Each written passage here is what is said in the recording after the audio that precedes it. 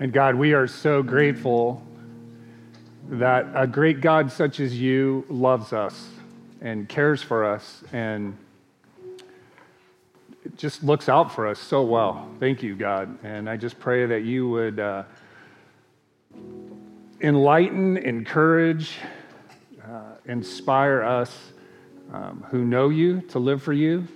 And for those who may not know you yet, would they discover the beauty and the glory and the goodness of what it means to know such a generous, loving Savior.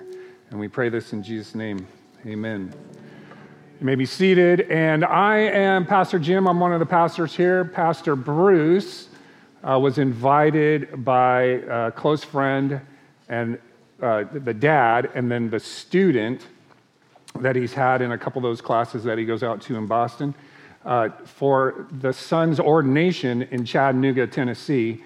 So he thought that was really important to be present at. So he went out there, and I get to step in for him. And I did want to remind you that on Wednesday night, we have Dr. Sam Wellbaum is going to be here, right here in the auditorium at 6:30. He's one of our church members, and what a blessing to have somebody who is kind of extra qualified, and he's a specialist regarding C.S. Lewis, and he's going to be talking to us about the book, The Great Divorce, on Wednesday. And I know what you're thinking right now. I've never read that book. I can't go. Yes, you can. I really encourage you to join Sam. He's a brilliant communicator and takes some of those older writings of Lewis and brings them down so we can understand them and be encouraged by them in our faith. So they're outstanding, and I think you'd really appreciate being here. So that's Wednesday night here at 6:30. So we're talking about the book of 1 Peter for these several weeks, and so I'm stepping in, taking off where we left off. So we're in 1 Peter 1, and if you look at the screen, what you're going to see up there are various modes of transportation. You may feel a certain way about them. I feel good about every single one of these modes of transportation.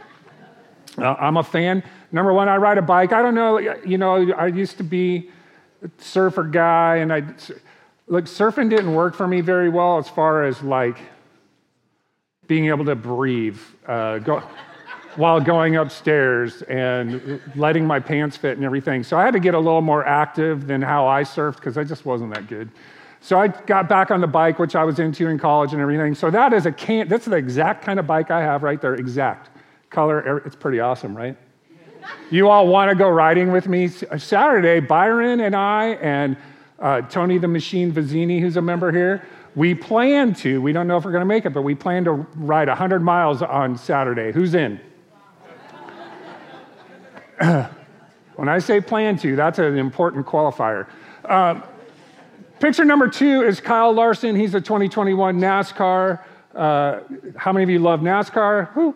Yeah, like 3 of you. Let me sell you on NASCAR. Here's the best thing about NASCAR.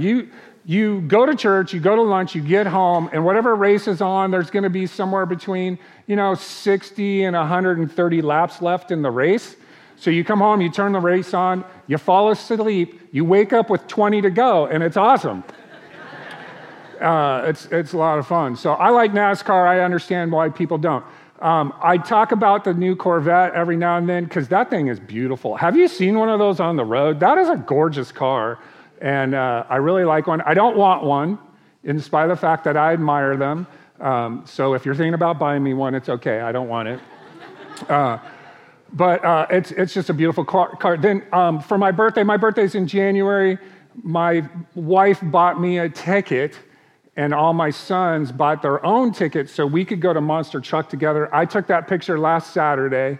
That's Gravedigger just going off.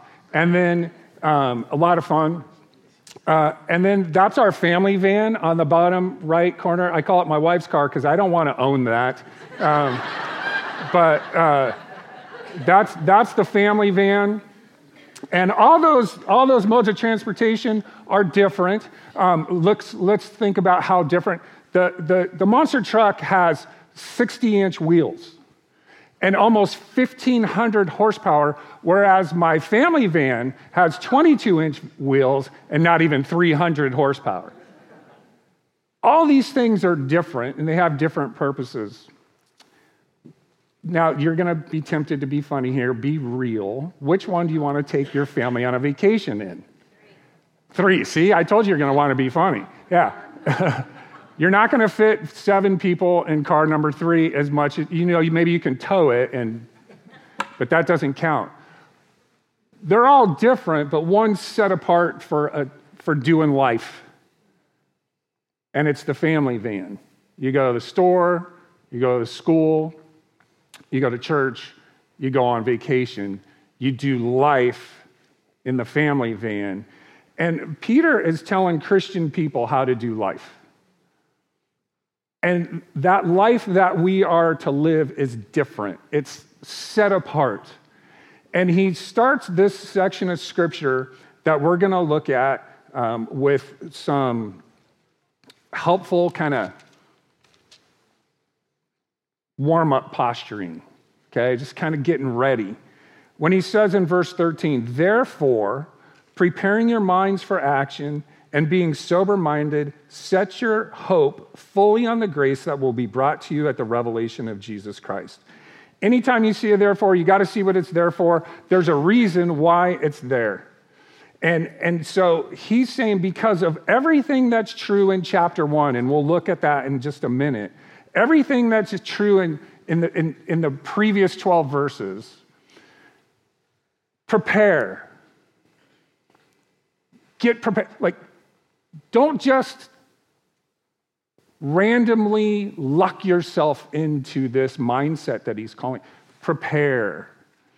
If we were going on vacation, some people take, if you're going on an outdoor camping trip, that's like an all-day prepare, load everything, it's really actually days because you're getting your stuff all ahead of time, and you're putting in very intentional, very specific and focused effort. And that's what he's telling us here. Prepare, and he's telling us prepare your mind. And why is the mind important? Because the mind is where everything you live out of your life originates. Of course, what you think, but what you say and what you do all starts in your mind. And he says, therefore, preparing your mind for action. What would that mean? So in other versions, older versions, this says, gird up the loins of your mind. So that type of preparation would be, the dress of the day was long flowing robes. And if you had something to do, you took your belt and you hiked your robe up so your legs would move more freely. And you generally were preparing for either work, competition, or battle. That's what's going through the minds of the audience when Peter writes, prepare your minds for action. He's referring to their faith. He's referring to what they have in Jesus Christ. And then he goes on to say, be sober-minded, which that phrase shows up 5 times on 1 Peter. What does it mean to be sober-minded? Because I think we go to substance use when we think of that. And certainly that could apply. But the more specific across all of life kind of application is be focused. Don't be easily distracted. Stay disciplined. Be consistent. Don't give up. Be sober-minded. Have an awareness about the fact that there is work to be done. There are contests and battles to be won. Prepare your mind for action. Stay focused. Stay sober-minded. And he says, we need a mindset. We're going to be different. A synonym for different that comes out of the Bible is holy. The word holy, when it refers to God or Christians, means set apart, unique. It means different. And we are called to live our lives differently, but that starts in the mind, and that's what Paul is telling us. So I want to share with you today 3 mindsets for holy living. They come right out of this passage, and they will help you if you commit yourself to them. The first thing to set your mind on is your salvation. Verse 13 says, therefore, preparing your minds for action and being sober-minded, set your hope fully on the grace that will be brought to you at the revelation of Jesus Christ. And your salvation is explained in verses 3 to 12, and I will just list off what those verses tell you. You have today, as promised in Christ, you're elect, in other words, you're chosen by God. You're part of God's plan since before creation. Think about that. Before your grandparents, your great-grandparents, their great-grandparents, back before David, back before Moses, back before Abraham, back before creation, God had you in mind. And he had your redemption in mind. He had your salvation in mind. You've been born again, it says in chapter 1 up there, to a living hope. You own an inheritance in heaven. You don't experience it yet, but it's yours. It's as fully yours now as it will be when you take possession of it. It's yours. It cannot die or be corrupted or fade away. It's eternal. Your eternal life starts the day you got saved. It doesn't feel like it. We don't realize all the glory that we will realize in heaven, but it's not make a decision for Christ and get eternal life after 40, 50, 60 years of living when you die and go to heaven. You have eternal life now. The quality of life from God that you have right now is eternal. You have the full and complete true life fulfillment that you will realize everything that you were designed, created, and saved to realize when Jesus returns. So important was the work of Jesus Christ in your life that prophets were prophesying about that work centuries ago. The work of Jesus in your life is so precious, it's so sweet, it's so miraculous that Peter tells us angels desire to look into it. Like heavenly beings are looking down on you and me right now, marveling that we can worship freely, that we can interact with God in a two-way love relationship, that we can esteem him from earth like they do in heaven. And they look down and they marvel. Peter's telling us to set your mind on this salvation. I came to Christ when I was 16 years old. It's been a little while ago. And I've learned that my salvation and yours today, if you have it, and what's potentially yours if you don't know Jesus yet, has 3 layers. Your salvation matters about your past. It's my past where I discovered that God loves me. It's my past where I received his forgiveness. And all my sin got thrown away because of the work of Jesus Christ. Amen. All of it. It's paid for. I've been made new in Christ. It's kind of funny. Every now and then, I've tried to encourage him to stop doing it because it was like really almost a weekly thing for a while there. Bruce and I worked together when we were in college, and he was in college quite a bit longer than me while we first worked together, and then on staff, just kind of in the early days. And I was a little bit different, and he'll talk about old Jim in front of everybody. And it's cute and it's funny. I don't really mind that much because it's really a testimony of Jesus Christ. But it's like, old Jim would have, I don't know, beaten you up for that or something. I don't know. He'll just make a reference to it. God changes you.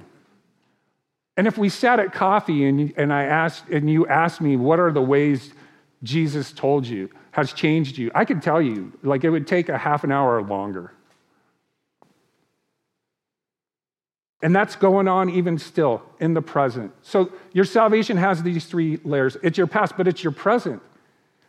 We're free in Christ. We're guided and empowered by the Spirit. We're in that loving two-way, we have two-way love relationship with the Father. We have peace with God right now. I was working on reviewing some counseling materials this week and ran across this list on one of the pages. Pastor Bruce has shared a similar list before. We've given it as a handout. We've given it as a bookmark. You can find it online. There's 23 things on this list. I'll just give you 7. These are scripture verses about our identity in Christ. This is your present. This is true of you now. You're free forever, today and from condemnation. Romans 8:1, there's now, therefore, now no condemnation in Christ Jesus. I mean, if you know Jesus, there's no condemning, there's no judging, there's no coming after you. You've been made righteous, 2 Corinthians 5:21 says. Think about this, just blows my mind. I've been blessed with every spiritual blessing according to Ephesians 1:3. Every? Like I don't have 60%, because I feel like I don't even deserve 60%. But Ephesians 1:3 says, you've been blessed with every spiritual blessing. And Peter's telling us, have a mindset set on your salvation. I was chosen in Christ before the foundation of the world to be holy and without blame before him. I have direct access to God through the Spirit. In other words, I don't have to go talk to somebody more spiritual than me, somebody who dresses better than I do, or more holy or righteous, not somebody who holds an office, who preaches from the stage. I don't have to go to them to get to God. I have free and direct access to God because of Jesus Christ being in my life. Amen. Christ himself is in me. What's better than that? Is a Corvette better than that? Of course not. You have all there is to have if you have Christ. And last, Colossians 2:10 said, I've been made complete in him. And so we think about our past and our present, but what Peter is really encouraging here, specifically in this verse, is that you are sober-minded, setting your hope fully on the grace that will be brought to you at the revelation of Jesus Christ. It's your future. Peter's telling us to set our hope. How many of you have ever had a hard day at work? You know what I mean? I work in ministry. Believe it or not, we have hard days at work. And around, we're off at 4:30. Around 2:30, 3 o'clock, I'm thinking, oh man, I get to go home. Pretty soon, I'll get to go home. No more problems, no more phone calls, no more email, no more pressure. I'm going to get to go home. And all the better if home means being with family and friends and maybe even getting to do something cool like go to Monster Truck. Right? It just magnifies the hope. And so here we are in this messy, strange, confusing, scary, hurtful world, but we're going home. If you know Jesus Christ, you have hope in this world. And he's telling us, be focused, keep your mind set on this. When things are going awry around you, try to let that go and get it onto your hope. Look, he described it in verse 3. Blessed be the God and Father of our Lord Jesus Christ. According to his great mercy, he has caused us to be born again to a living hope through the resurrection of Jesus Christ from the dead. So that future hope has nothing to do with anything I've done or can do. It's all about Jesus. Amen. To an inheritance that is imperishable, it cannot die. Undefiled, it can't be corrupted. Unfading, it's eternal. It's kept in heaven for you, who by God's power are being guarded through faith for a salvation ready to be revealed in the last time. In this you rejoice, though now for a little while, if necessary, you've been grieved by various trials. And we're all grieved by various trials. Look around, just take a glance.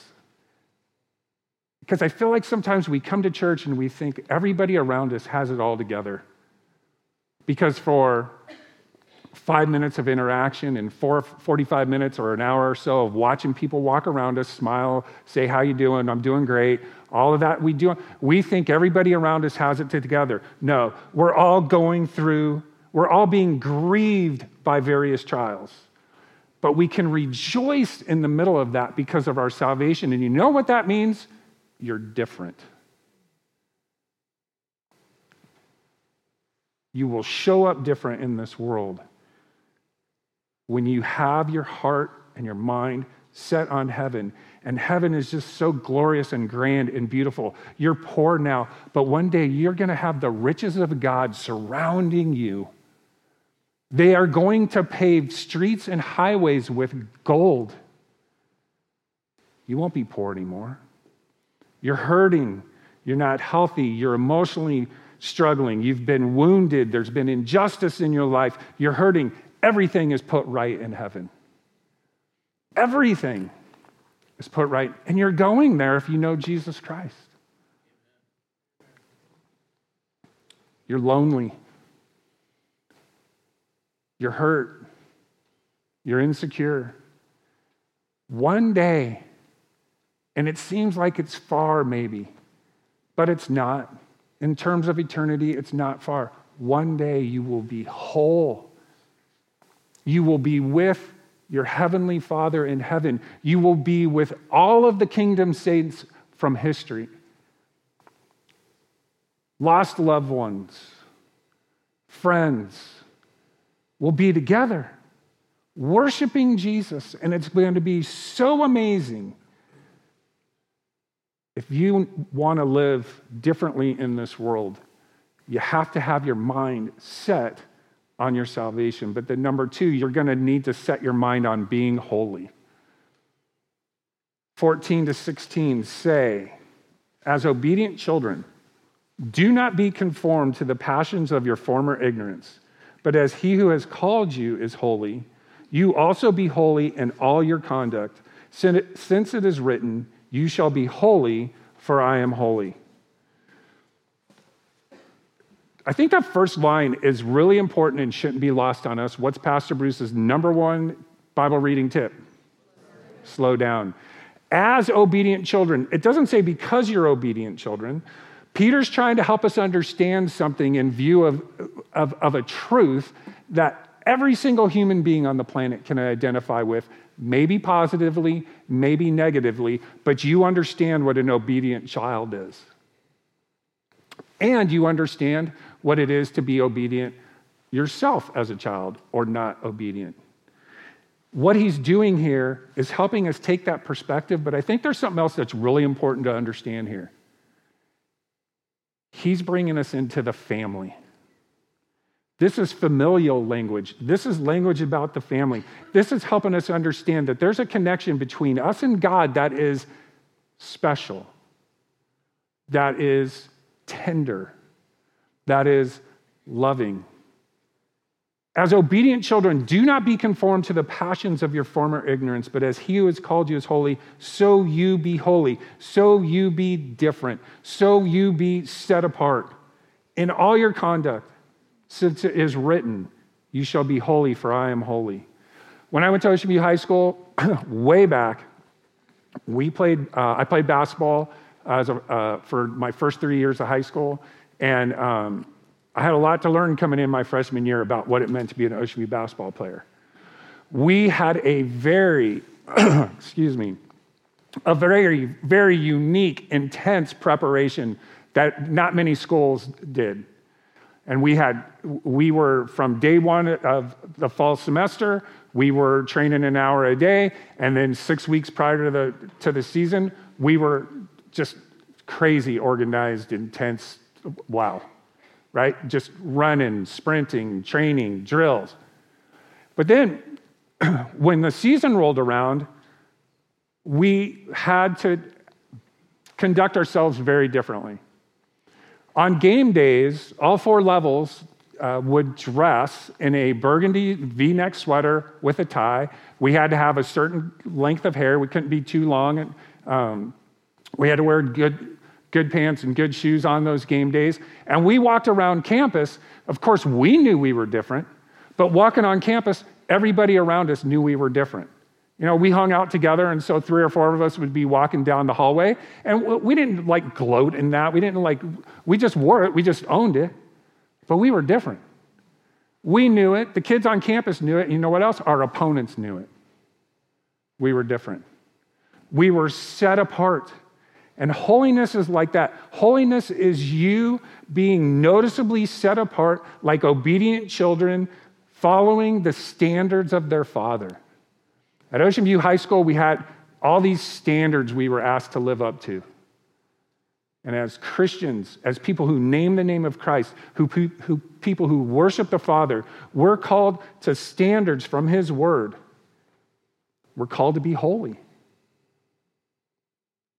We're called to be pure.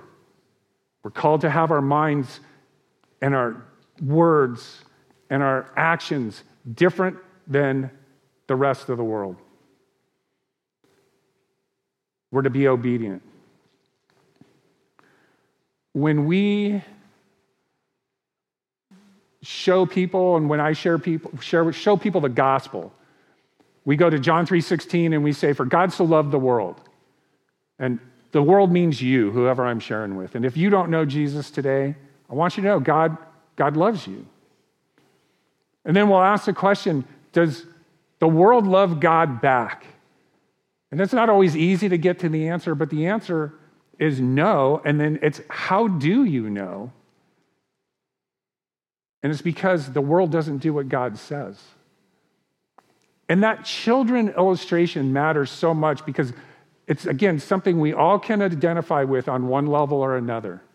But if you're a parent, you really get it because this is true. When your kids are asked to do something, when they're asked to come along with family standards, whether that's beliefs or behavior or momentary obedience, when they do it quickly, without question or pushback, when they do it without being asked, for whatever reason, I can't explain it because we're not taught this. I think it's inherent to the human race.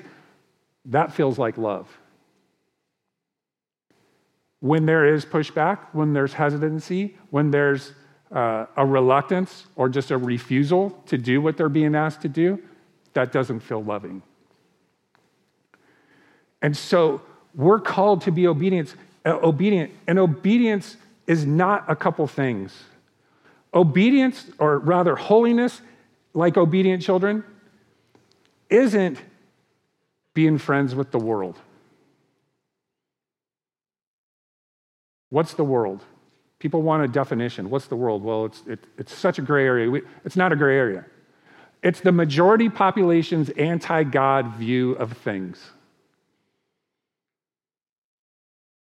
And James says that friendship with the world is hatred toward God. We're not holy if we're cozying up to the world. And there's another thing holiness isn't. It's not morality. Morality is based on cultural averages and norms. Basically, morality is based on popular opinion. It's easy to prove. What's our moral temperature in America in 2022 compared to 1952? What's our moral temperature in 2022 compared to 1982 when I graduated high school? Well, why does that evolve or devolve the way that it does? Because that's what morality, it tends to do, because it's rooted in human nature, because human nature is infected by sin, morality fades. And what we end up doing is what used to be called evil, we call good, and what we used to call good, sometimes we even call that evil. So be careful when you think about holiness. Holiness is obedient children living up to the standards that God sets forth in His Word. As part of His household, operating under His standards, different. Different in our friendships, different in our families, different in our marriages, different in our church participation. Different in our work ethic, different in our business ethics, different in how we're citizens in this world. Who you are and what you do matters, and it starts with your thinking. So Peter is calling us to live differently by setting our minds on being holy.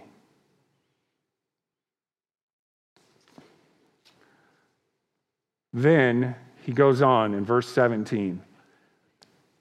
And if you call on him as Father, who judges impartially according to each one's deeds, conduct yourselves with fear throughout your time in exile. You're going to set your mind on pleasing your Father. It doesn't seem to wash, but it'll make sense to you in a second. I want to start, though, by telling you this. You don't set your mind on your salvation, on being holy and pleasing your Father to earn his favor. Listen to how important this is. You cannot earn any more favor from God than you own as a believer in Jesus Christ. You can't get any more. How much more can you get than what we saw in 3 through 12? Actually, you can get a little more. Wait, I forgot. Look at verse 18. Knowing that you were ransomed from the futile ways inherited from your fathers, not with perishable things such as silver or gold, but with the precious blood of Jesus, of Christ, like that of a lamb without blemish or spot. He was foreknown before the foundation of the world, but he made himself manifest in the last times for the sake of you, who through him are believers in God, who raised him from the dead and gave him glory, so that your faith and hope are in God. And we're ransomed. That word has to do with slaves being purchased and delivered out of being slaves and set free. And this verse goes, look what it says. Think with me. Look, not with perishable things such as silver or gold. Your salvation cannot be bought. You cannot contribute enough of anything to earn your salvation. No amount of silver or gold will earn a person's salvation. You can't be good enough. You can't be religious enough. Not with the futile ways of your forefathers. The forefathers he's talking about were men dedicated to religiosity. They were dedicated to good works and the appearance of knowing God. But not the heart and the mind and the behavior that lived to please a Father who loved them so much. We please him because of his great love and his forgiveness that was poured out on us. These promises of hope. We please him above anyone else because he holds our future in his hands. If you've gone to school, played on a sports team, or worked a job, you've had a teacher, coach, or boss that you wanted to work for. You've also had some you didn't want to. I worked at a place, it's a long story about what they did, but it was basically an energy savings place while I was going to college called Transphase Systems. And there were 3 bosses there. And one wore a suit and tie, and he spent most of his time in the office, and he'd come out every now and then into the warehouse, and he'd look around, and he'd it's his job, it's okay. So I'm not faulting him, it's just my perspective when I was 20. He'd come out and he'd always find problems. I didn't want to work for that guy. I just wasn't fired up when he came in the warehouse. But then there was John.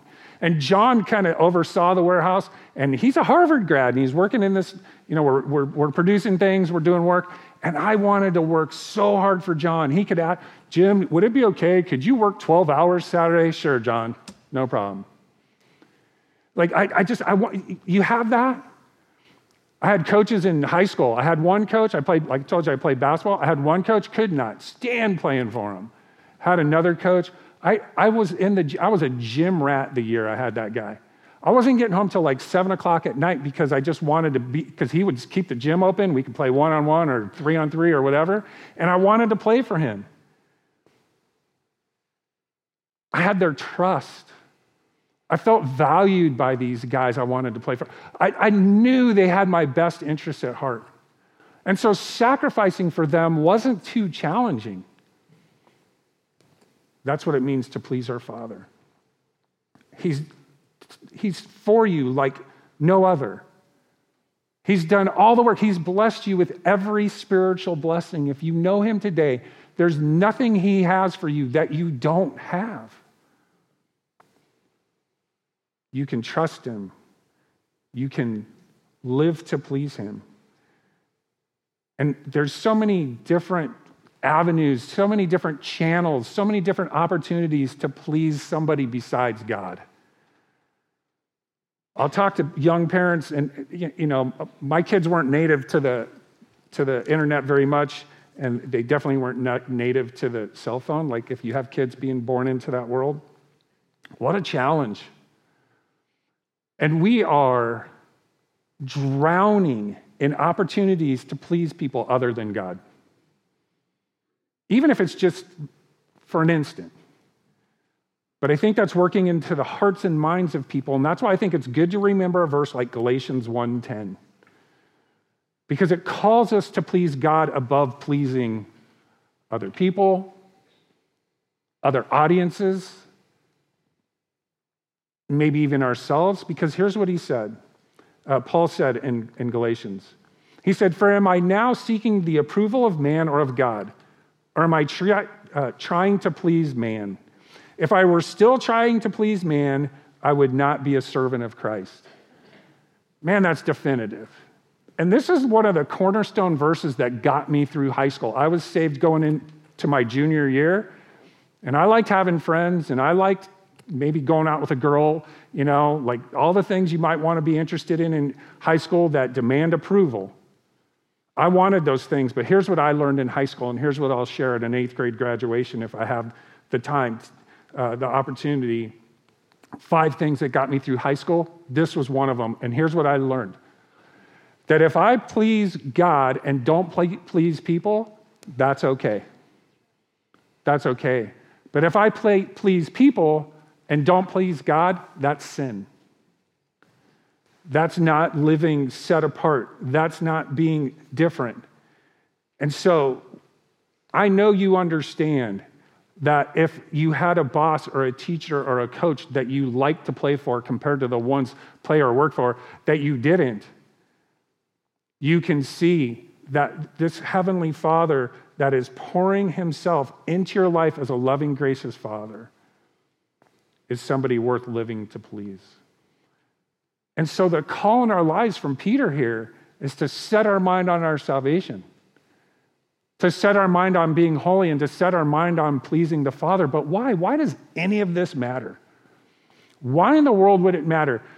In chapter 2, here's what he says to kind of explain, I think, in a certain way, certainly this concept, but maybe even the whole book.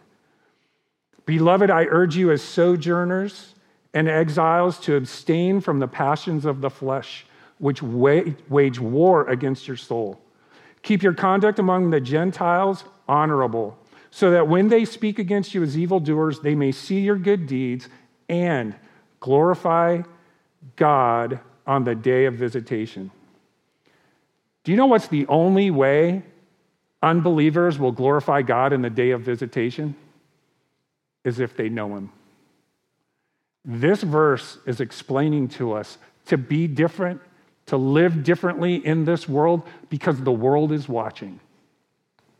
And whether they know it or not, they're hungering for the salvation that only Jesus Christ can give and what we are called to show them.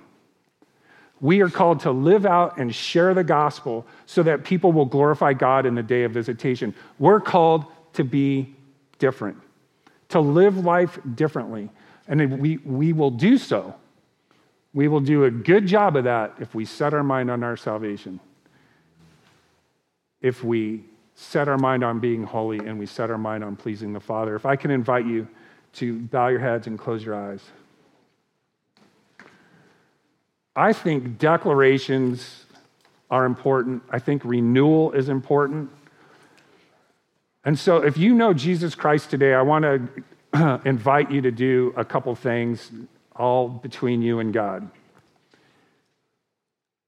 It seems like a good time for you to take 5 seconds just right now to thank and praise God for your salvation, the past, present, and future of it.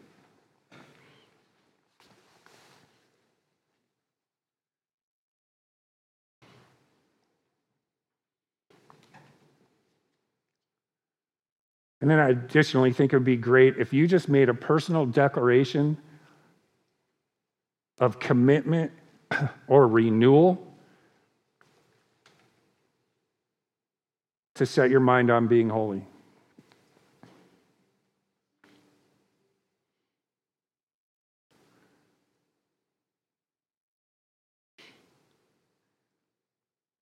And then I think we all go through these seasons. Sometimes they're short. Hopefully they're always short. And sometimes they go longer than we want. But maybe it'd be a good time for you to just tell God you want to please him. And maybe you've gotten too busy pleasing yourself above him or pleasing others above him.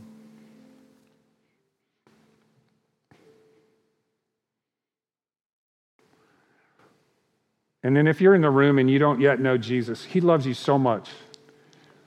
One of the reasons you're here today, whether you know it or not, is because he's calling you to himself. You are here today, and the gospel has been presented several different ways, several different times.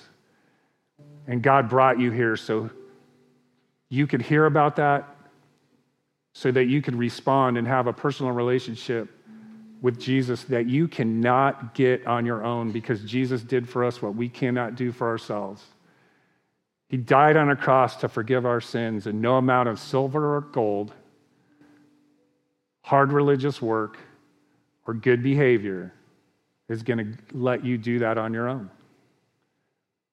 And so God did it for you by sending Jesus to die in your place. And if that's something that just goes beyond intriguing you today, and it's something you want, you could pray a prayer something like this right now. You could say, "Dear Jesus, thank you for doing for me what I can't do for myself. Please forgive me for my sins. Come into my life. Be my Savior. Be my Lord." And we can pray all of this in the name of Jesus. Amen. So if you are that person, if you're the person who responded to Christ today, we want to hear about it. We want to help you. We want to help you in your faith. We want to help you understand what it means to be a new believer in Christ. So if you wouldn't mind filling out a connection card and indicating on there that you committed your life to Christ today, and you can take it over here to the prayer cross at the end of service or to a hello table in the back, and we will reach out and work to help you. And then if you have any other prayer needs or whatever, we would like to hear those as well. And so however we can help you during the course, not only of a Sunday service day, but through the course of the week, we'd love to do it. So it's been good to be together. God bless you guys.